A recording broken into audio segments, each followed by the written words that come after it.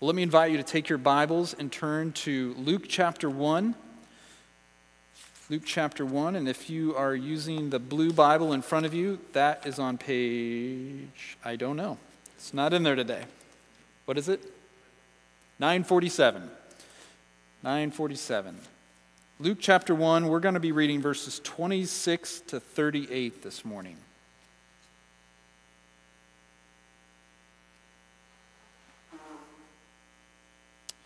Luke chapter 1, starting in verse 26. Hear the word of the Lord. In the 6th month, the angel Gabriel was sent from God to a city of Galilee named Nazareth, to a virgin betrothed to a man whose name was Joseph, of the house of David. And the virgin's name was Mary. And he came to her and said, "Greetings, O favored one, the Lord is with you." But she was greatly troubled at the saying, and tried to discern what sort of greeting this might be. And the angel said to her, "Do not be afraid, Mary, for you have found favor with God. And behold, you will conceive in your womb and bear a son, and you shall call his name Jesus. He will be great, and will be called the Son of the Most High. And the Lord God will give to him the throne of his father David, and he will reign over the house of Jacob forever, and of his kingdom there will be no end." And Mary said to the angel, "How will this be, since I am a virgin?" And the angel answered her, "The Holy Spirit will come upon you, and the power of the Most High will overshadow you.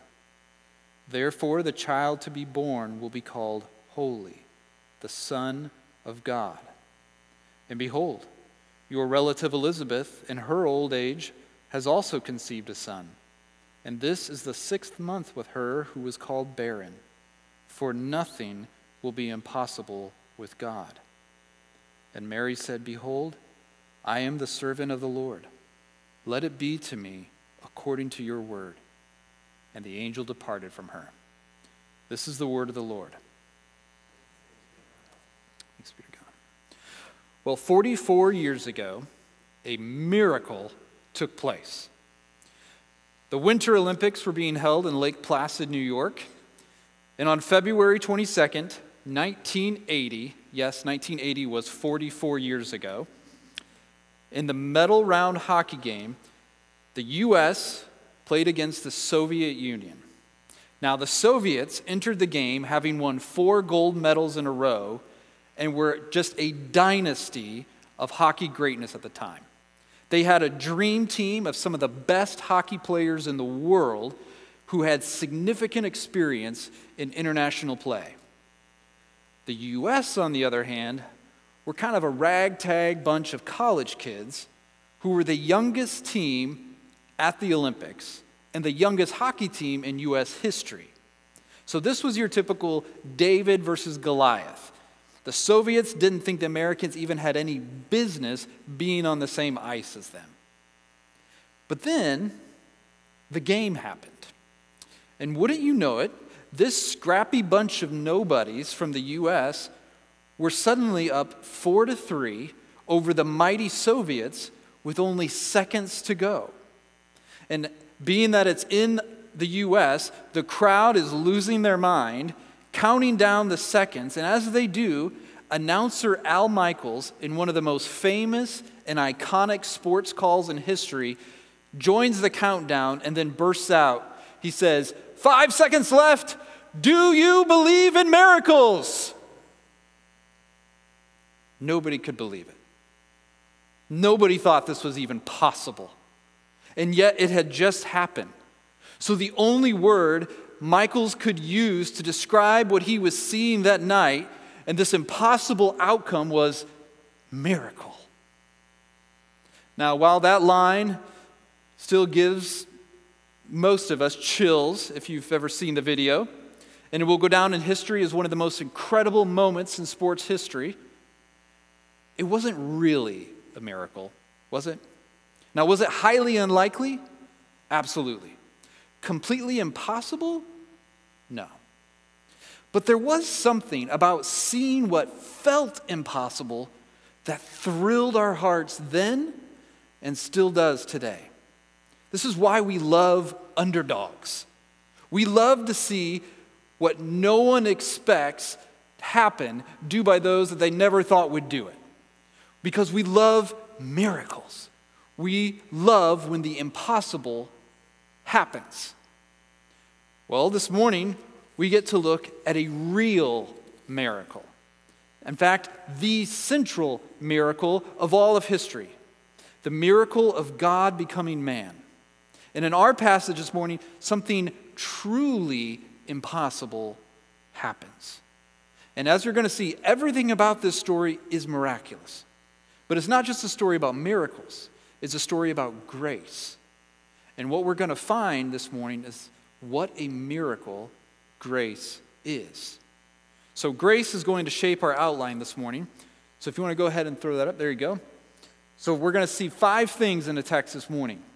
We're going to see where grace shows up, how grace arrives, what grace provides, what grace can do, and how grace is received.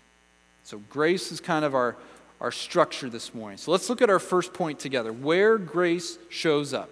Look back at the first 2 verses, 26 and 27.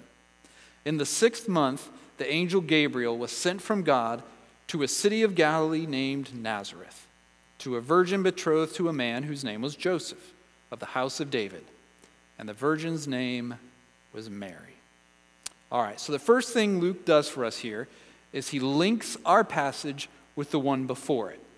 When he says it was the 6th month, he doesn't mean it was the 6th month of the year. He's saying it was the 6th month of Elizabeth's pregnancy. So he's helping us keep a timeline of events here. So what happened at this 6th month? It says the angel Gabriel, the same angel that appeared to Zechariah last week, he is sent from God. So God has something important to say, so he sends his messenger, this angelic being Gabriel, to personally deliver the message. So right away, we're reminded that everything that's about to unfold in this story is happening because God took the initiative. This is not in response to anything. God just says, Gabriel, go. Tell them this news. This was a normal, mundane day. And then suddenly God broke into the ordinary with a message of grace that would change everything. Now, where would God send this angelic messenger to declare this message of grace? Last time we saw it was with Zechariah that he was in the temple. Well, this time we see it wasn't to Jerusalem he sent him. It wasn't to the center of power in the capital city. It wasn't to the center of religion. It wasn't to the temple. Instead, it was to Nazareth, this tiny little backwater town. Nazareth was so small that Luke probably needed to include that phrase in there, a city of Galilee, so people knew what area this was in because they'd never heard of it. Like, I understand this because where I grew up, I would often have to tell people, I'd say, I'm from, if I told them the little burg, it'd be Ayersville. They'd be like, I don't even know where that is. I'm like, well, do you know where Defiance is? And they're like, no, that's the next biggest town. But do you know where Toledo, Ohio is? And they're like, oh, yeah. I'm saying, okay, well, it's in that area. Or I would say it's in Northwest Ohio. So that's what he's doing here, is he's saying, he's from Nazareth. They're like, Nazareth, and they drew a blank. Okay, it's a city of Galilee. Oh, okay, I got you now. So Nazareth was about 70 miles northeast of Jerusalem and had maybe 500 people in it. So it's not a bustling metropolis. It's not even mentioned once in the Old Testament. Now, in case you're wondering, as I was, there are almost 300 different towns and cities mentioned in the Old Testament. So Nazareth didn't crack the top 300 in terms of importance in the Old Testament. Not only that, it wasn't mentioned in any other literature of the day. The point is, hardly anyone had heard of this place. And those who had, well, they didn't think very highly of it. Later, when Philip tells Nathanael that he's found the Messiah and he's from Nazareth, you remember that Nathanael asks bluntly, can anything good come from Nazareth? So either people hadn't heard of it, which was maybe the best case scenario for them, or worst case, they had heard of it and thought, that place is not somewhere I want to go. And yet, that's where God sends Gabriel. He sends him to an obscure, unimportant place which people didn't really think a whole lot of. Well, who's he sent to see there? It's not a well-respected older priest like Zechariah. This time it's an insignificant young girl named Mary. And we're told 3 facts in verse 27 about Mary that are important to the story. First, we're told Mary is a virgin. She's never been with a man, and that is essential to this story. Second, she's betrothed to a man named Joseph. Now, the fact that she's betrothed probably means Mary was somewhere around 13 years old. That was about 12 to 14 was a typical common age at which these betrothals were arranged back then. Now, we also need to understand that betrothal back then, while we want to say it's the same thing as being engaged today, well, there's some similarities, but it was also quite a different thing. What would happen in a betrothal is the man and the woman would be pledged to each other in a legally binding ceremony before witnesses, and the husband's family would go ahead and pay the bride's family the bride price. So that would happen in this betrothal ceremony. But the wedding ceremony and the marriage feast, that would be another year out. During that year, the man and the woman would essentially be married in all ways but one. They wouldn't live together or be intimate. And even though they weren't yet married, in order to break a betrothal, it required a divorce. And any sexual immorality committed with someone else would be considered adultery. Okay? So that's betrothal. It's a much weightier, more significant relationship than our engagements today. And we see here that Mary is betrothed to a man named Joseph. We don't learn a lot about Joseph here. In fact, the only thing we're told about him is that he is of the house of David. What that means is he is one of King David's great-great-great-great-great-great-great-grandsons. Now, we find out other places in the New Testament that even though he is in this line of King David, Joseph is no royalty. In fact, he's just a simple carpenter. He's a blue-collar, working-class guy, literally just your average Joe. So we got Mary, a young, poor, uneducated girl, betrothed to an ordinary, humble carpenter living in this obscure little backwater town. And God sends his angelic messenger to this nobody girl in this nowhere place to deliver the most earth-shattering news ever. So even though we haven't even gotten to the announcement, right away, we're learning something important about God. That he doesn't work according to the world's expectations. He doesn't do things the way we would, or even the way we think he should. In fact, he delights in doing unlikely things in unlikely places with unlikely people. His grace shows up in the lives of the most unexpected ones, which is really good news for us, is it not? Because that's what Paul tells us in 1 Corinthians 1. He says to the Christians there and to us, "For consider your calling, brothers. Not many of you were wise according to worldly standards. Not many were powerful. Not many were of noble birth. But God chose what is foolish in the world to shame the wise. God chose what is weak in the world to shame the strong. God chose what is low and despised in the world, even things that are not, to bring to nothing things that are, so that no human being might boast in the presence of God." God loves to do this. That's his MO throughout all of Scripture. So the good news for us this morning is, have you ever felt like God couldn't or wouldn't do something great in your life? Ever feel too weak for God to really use? Like, sure, maybe he'll let you be on the team, but he'll never actually let you go out in the field and play. Ever feel too messy? Like, yeah, I believe and I'm a Christian, but man, my life it's messy. That's the only word I got. Ever feel too insignificant? Too ordinary? Too young? or too old? Had too many failures? Or do you ever just feel like there's, if you're honest, really no good reason why God would do something great for you? I have good news, because that's where grace shows up. In the most unlikely places to the most surprising people. God's not looking for perfect people in perfect situations. He's looking for weak, foolish, lowly people to show how strong, wise, and exalted He is.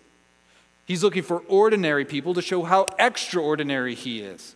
So if you're discouraged this morning that your life doesn't seem like it's good enough or important enough for God to do something really great, take heart, because that's precisely where grace shows up. Second, let's see how that grace arrives. Look at verses 28 and 29. And he, that's Gabriel, came to her and said, "Greetings, O favored one, the Lord is with you." But she was greatly troubled at the saying and tried to discern what sort of greeting this might be. So when Gabriel shows up, the first thing he tells Mary is that she is a favored one and the Lord is with her. Now, when he says favored, he's using a word here that comes from the word for grace. Literally, we could translate it saying, "Greetings, O graced one." He's telling her that she is the recipient of God's undeserved kindness. There's nothing she had done to earn this visit from an angel. God hadn't hosted a competition like America's Got Talent to see who would win the honor of being mother to the Son of God. And Mary had just wowed the judges. No, she was a young, poor, uneducated girl in the middle of nowhere. But God Most High had chosen to give her grace. Now, this is also where Catholic theology gets all mixed up about Mary.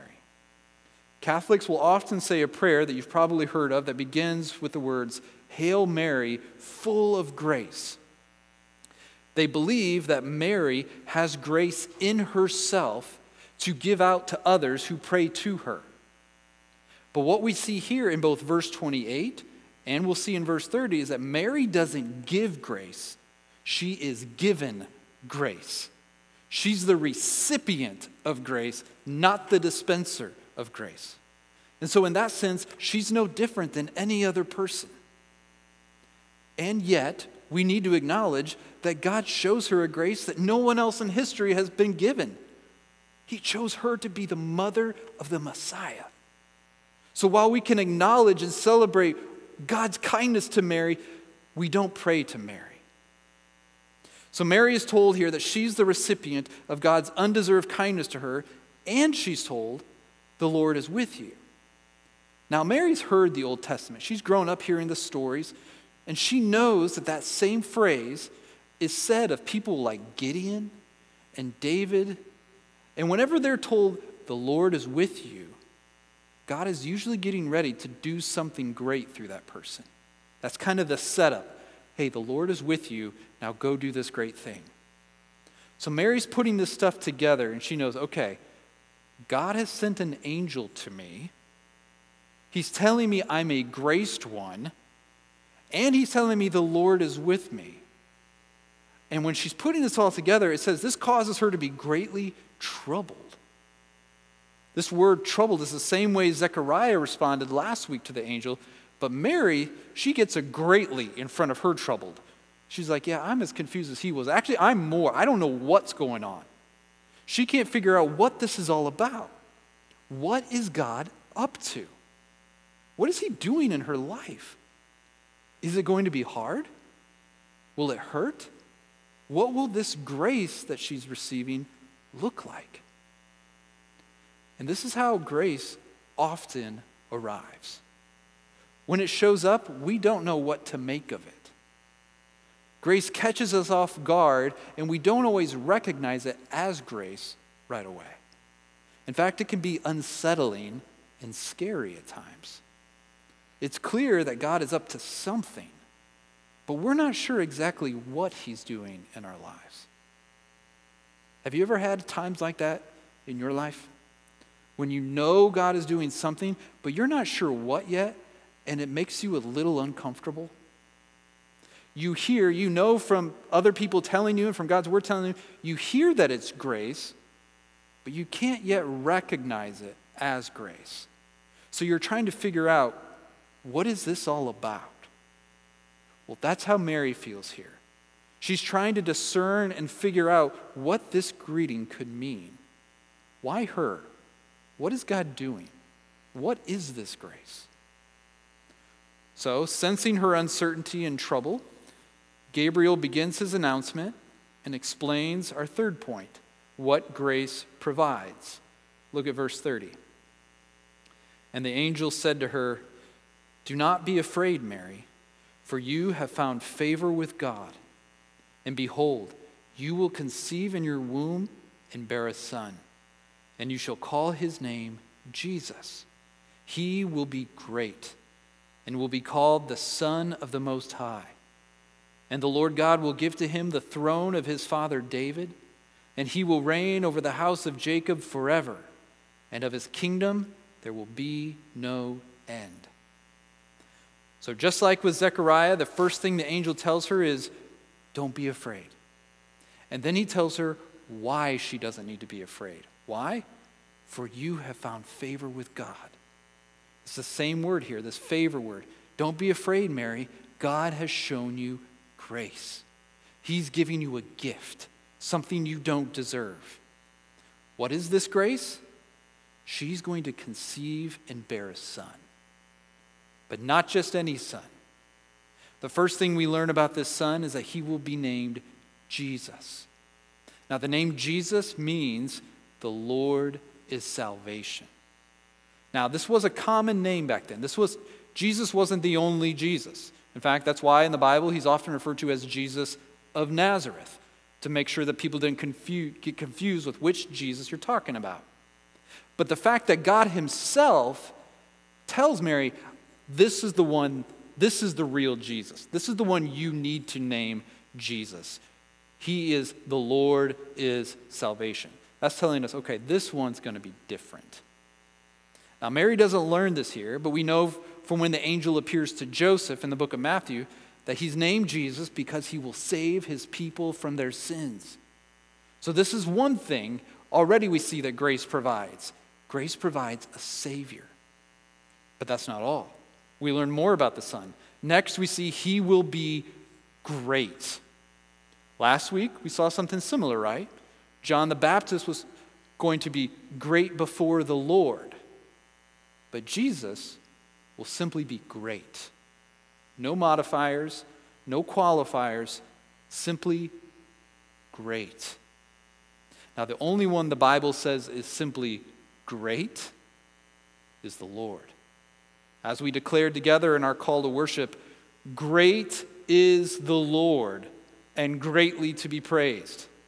Throughout the Bible, we're told that his mercy is great. His steadfast love is great. His power is great. His wisdom is great. And his glory is great. And Jesus, it says, is going to be that kind of great. He's also going to be called Son of the Most High. In other words, Mary's son is uniquely the Son of God, the second person of the Trinity. Jesus has always been and will always be the Son, but now this eternal Son of God is taking on flesh and becoming man as well. He, the theme of heaven's praises, robed in frail humanity. Then Gabriel tells Mary that this son would be the long-awaited king, the one promised for ages, who would reign forever. See, God had promised over and over again in the Old Testament this king who would be descended from the line of David. We could look lots of places, but the one place we see it most clearly is in 2 Samuel 7. Listen to the promise God made to David. "When your days are fulfilled and you lie down with your fathers, I will raise up your offspring after you, who shall come from your body, and I will establish his kingdom. He shall build a house for my name, and I will establish the throne of his kingdom forever. I will be to him a father, and he shall be to me a son. And your house and your kingdom shall be made sure forever before me. Your throne shall be established forever. This is the king that they've been looking for, that they've been waiting for, that all their hopes are resting on. We sang earlier, all my hope is found in Christ. Well, that's Christ is that one, that Messiah, that anointed king. They were saying the same thing. All our hope is in Christ. We're waiting for him to come. And now Gabriel's saying, he's here. Your son is going to be that king. The one who will rule over God's people and over the whole world. The one of whom it was said, of the increase of his government and of peace there will be no end, on the throne of David and over his kingdom, to establish it and uphold it with justice and with righteousness from this time forth and forevermore. The Son of God, the offspring of David. That's why it matters that Joseph is of the house of David, because God promised the king would be one of David's descendants. Now, if you're thinking really deeply, you're saying, now wait a minute. But Jesus isn't really Joseph's son, right? Oh, yes, he is. Joseph adopted him, and that makes him really his father. In fact, the fulfillment of God's promise to send a king in David's line hangs on the fact that Joseph adopting Jesus made Jesus truly Joseph's son, and therefore the offspring of David. And as this promised Davidic king, we're told that Jesus will reign forever, and of his kingdom there will be no end, which means right now at 10:54 a.m. on January 21st, 2024, Jesus is reigning. And he will reign tomorrow, and he will reign next week, and he will reign next year, and he will reign when your great-great-great-great-great-grandkids are here, should the Lord tarry. And he will reign 10,000 of 10,000 years from now. Of his kingdom there will be no end. Friends, this is what grace provides. In his grace, God gives us a Savior to rescue us from our sins, and a king to lovingly rule over our lives and the world for our good. Grace makes us part of a kingdom that will have no end. So whatever your need this morning, underneath it all, what you and I need most is this Savior and this King. We need to be strengthened by the grace that is in Christ Jesus. And that grace is exactly what Gabriel's telling Mary about when he tells her about the son she's going to bear. But that raises an important question for Mary. Look at verse 34. Mary said to the angel, "How will this be, since I am a virgin?" See, Mary's not naive. She understands how babies are made, and she knows, I haven't done that. So how is she going to bear this son? Now, before we see the answer to that, it's important to note the difference between Mary's question and Zechariah's question. Zechariah asked last week, how will I know this? In other words, he wanted a sign. He wanted confirmation. Like, I hear what you're saying. Can you somehow offer me proof? Can you give me proof that this is actually going to happen, Gabriel?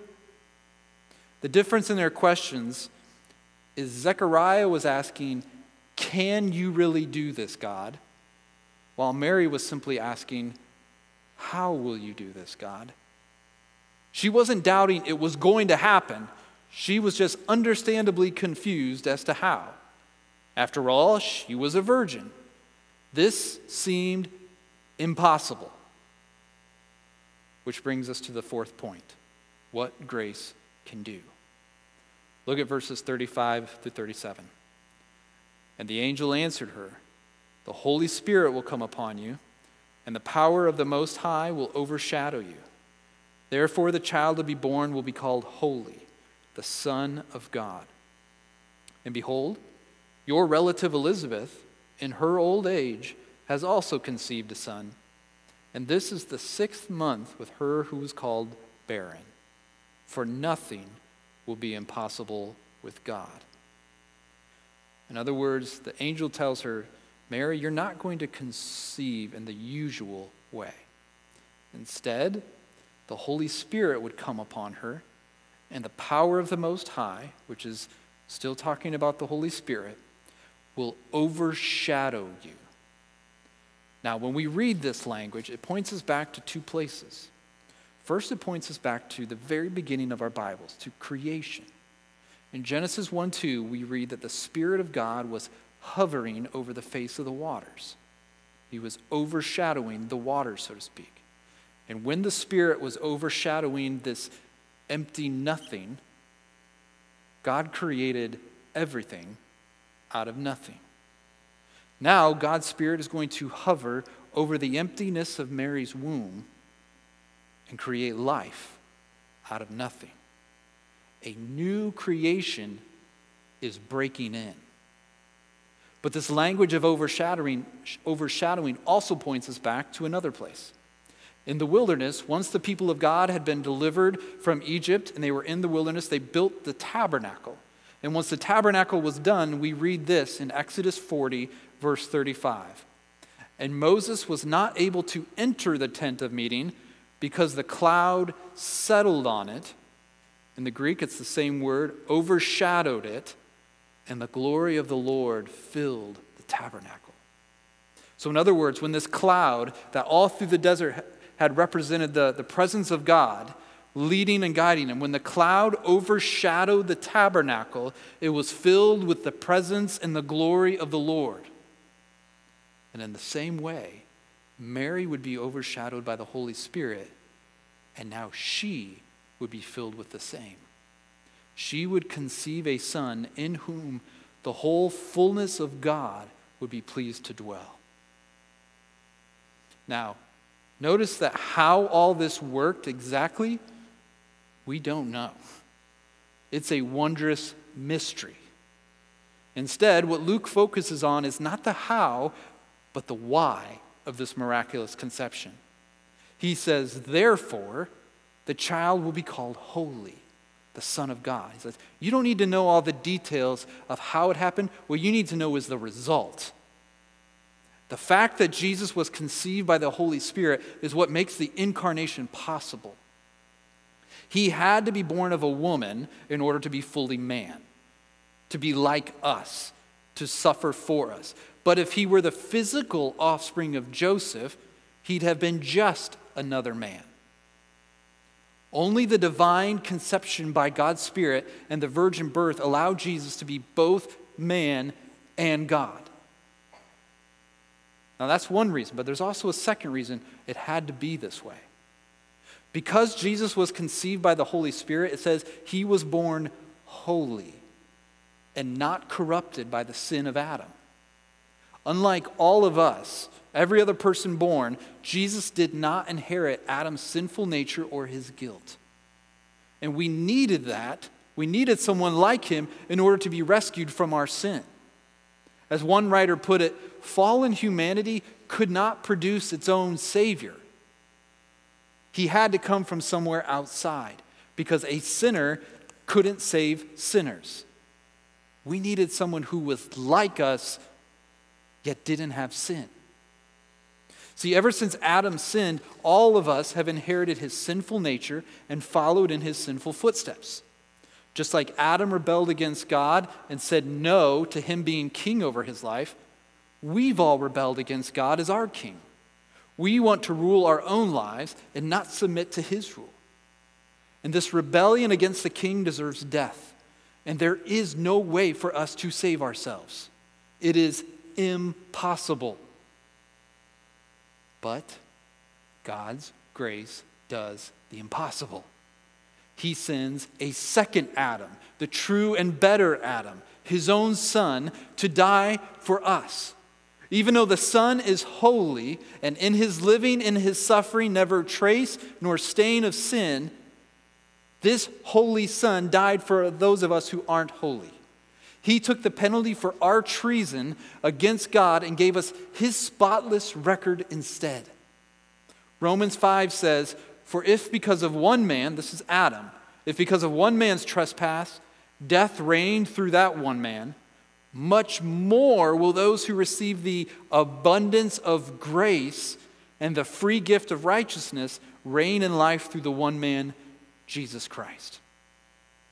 While mankind fell through the first Adam, in Jesus, the second Adam, we are restored. Our sins are erased, and we are given righteousness as a free gift. Friends, God really sees us as righteous. I was reflecting on this morning. This is unbelievable. That God doesn't look at you. It's not a charade. It's not like he gives you a mask to put on and you spend the rest of your life hoping that the mask doesn't somehow slip or God's able to see through it or see behind it or see underneath and realize, wait a minute, that's not really a righteous one. He makes you righteous. You don't need to pretend. You don't need to keep up an act. God changes who you are.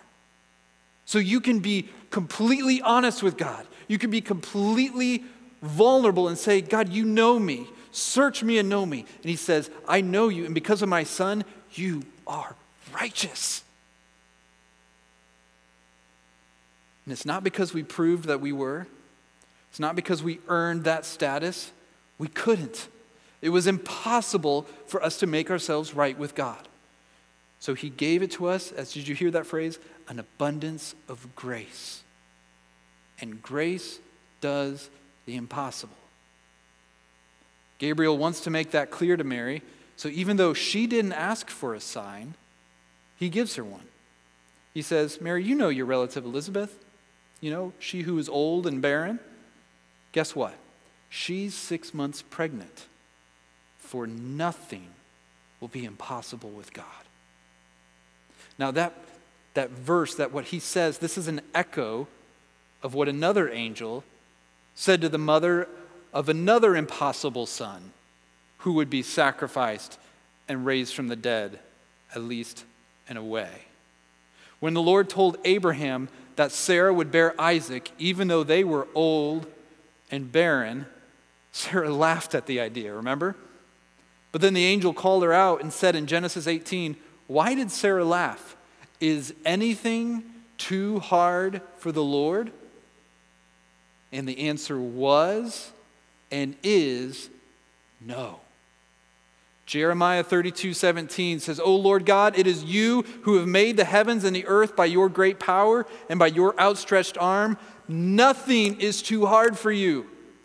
Job 42:2 says, I know you can do all things and that no purpose of yours can be thwarted.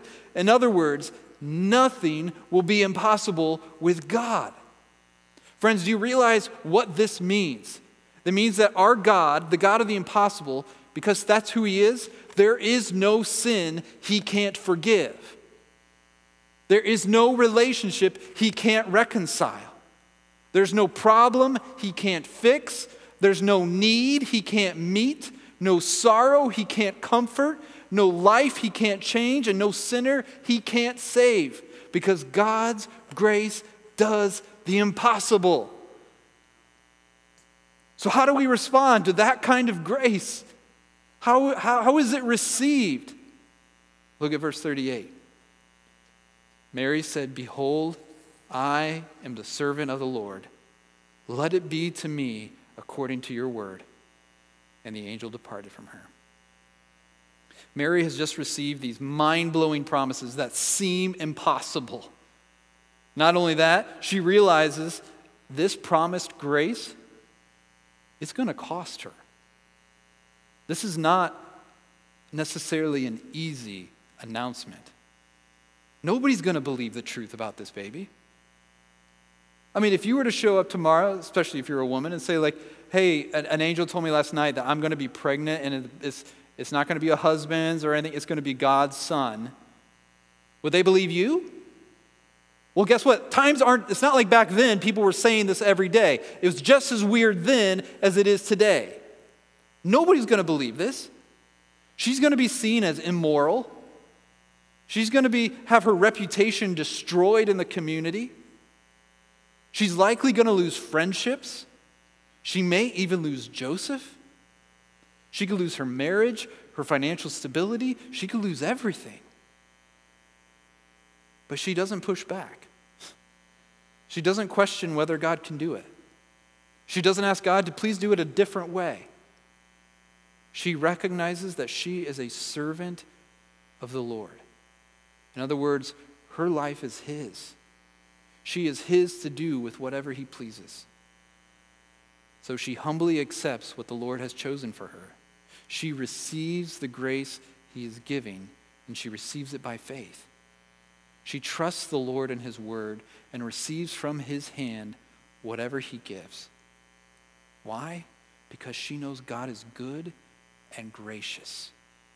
So she says, in effect, not my will, but yours be done. Friends, this passage is more than a birth announcement. It's not less, but it's more. It's meant to encourage us. Because, as I said earlier, all of us are in desperate need of grace. And none of us deserves it, and none of us has a life that makes it seem likely that we would be the ones to receive it.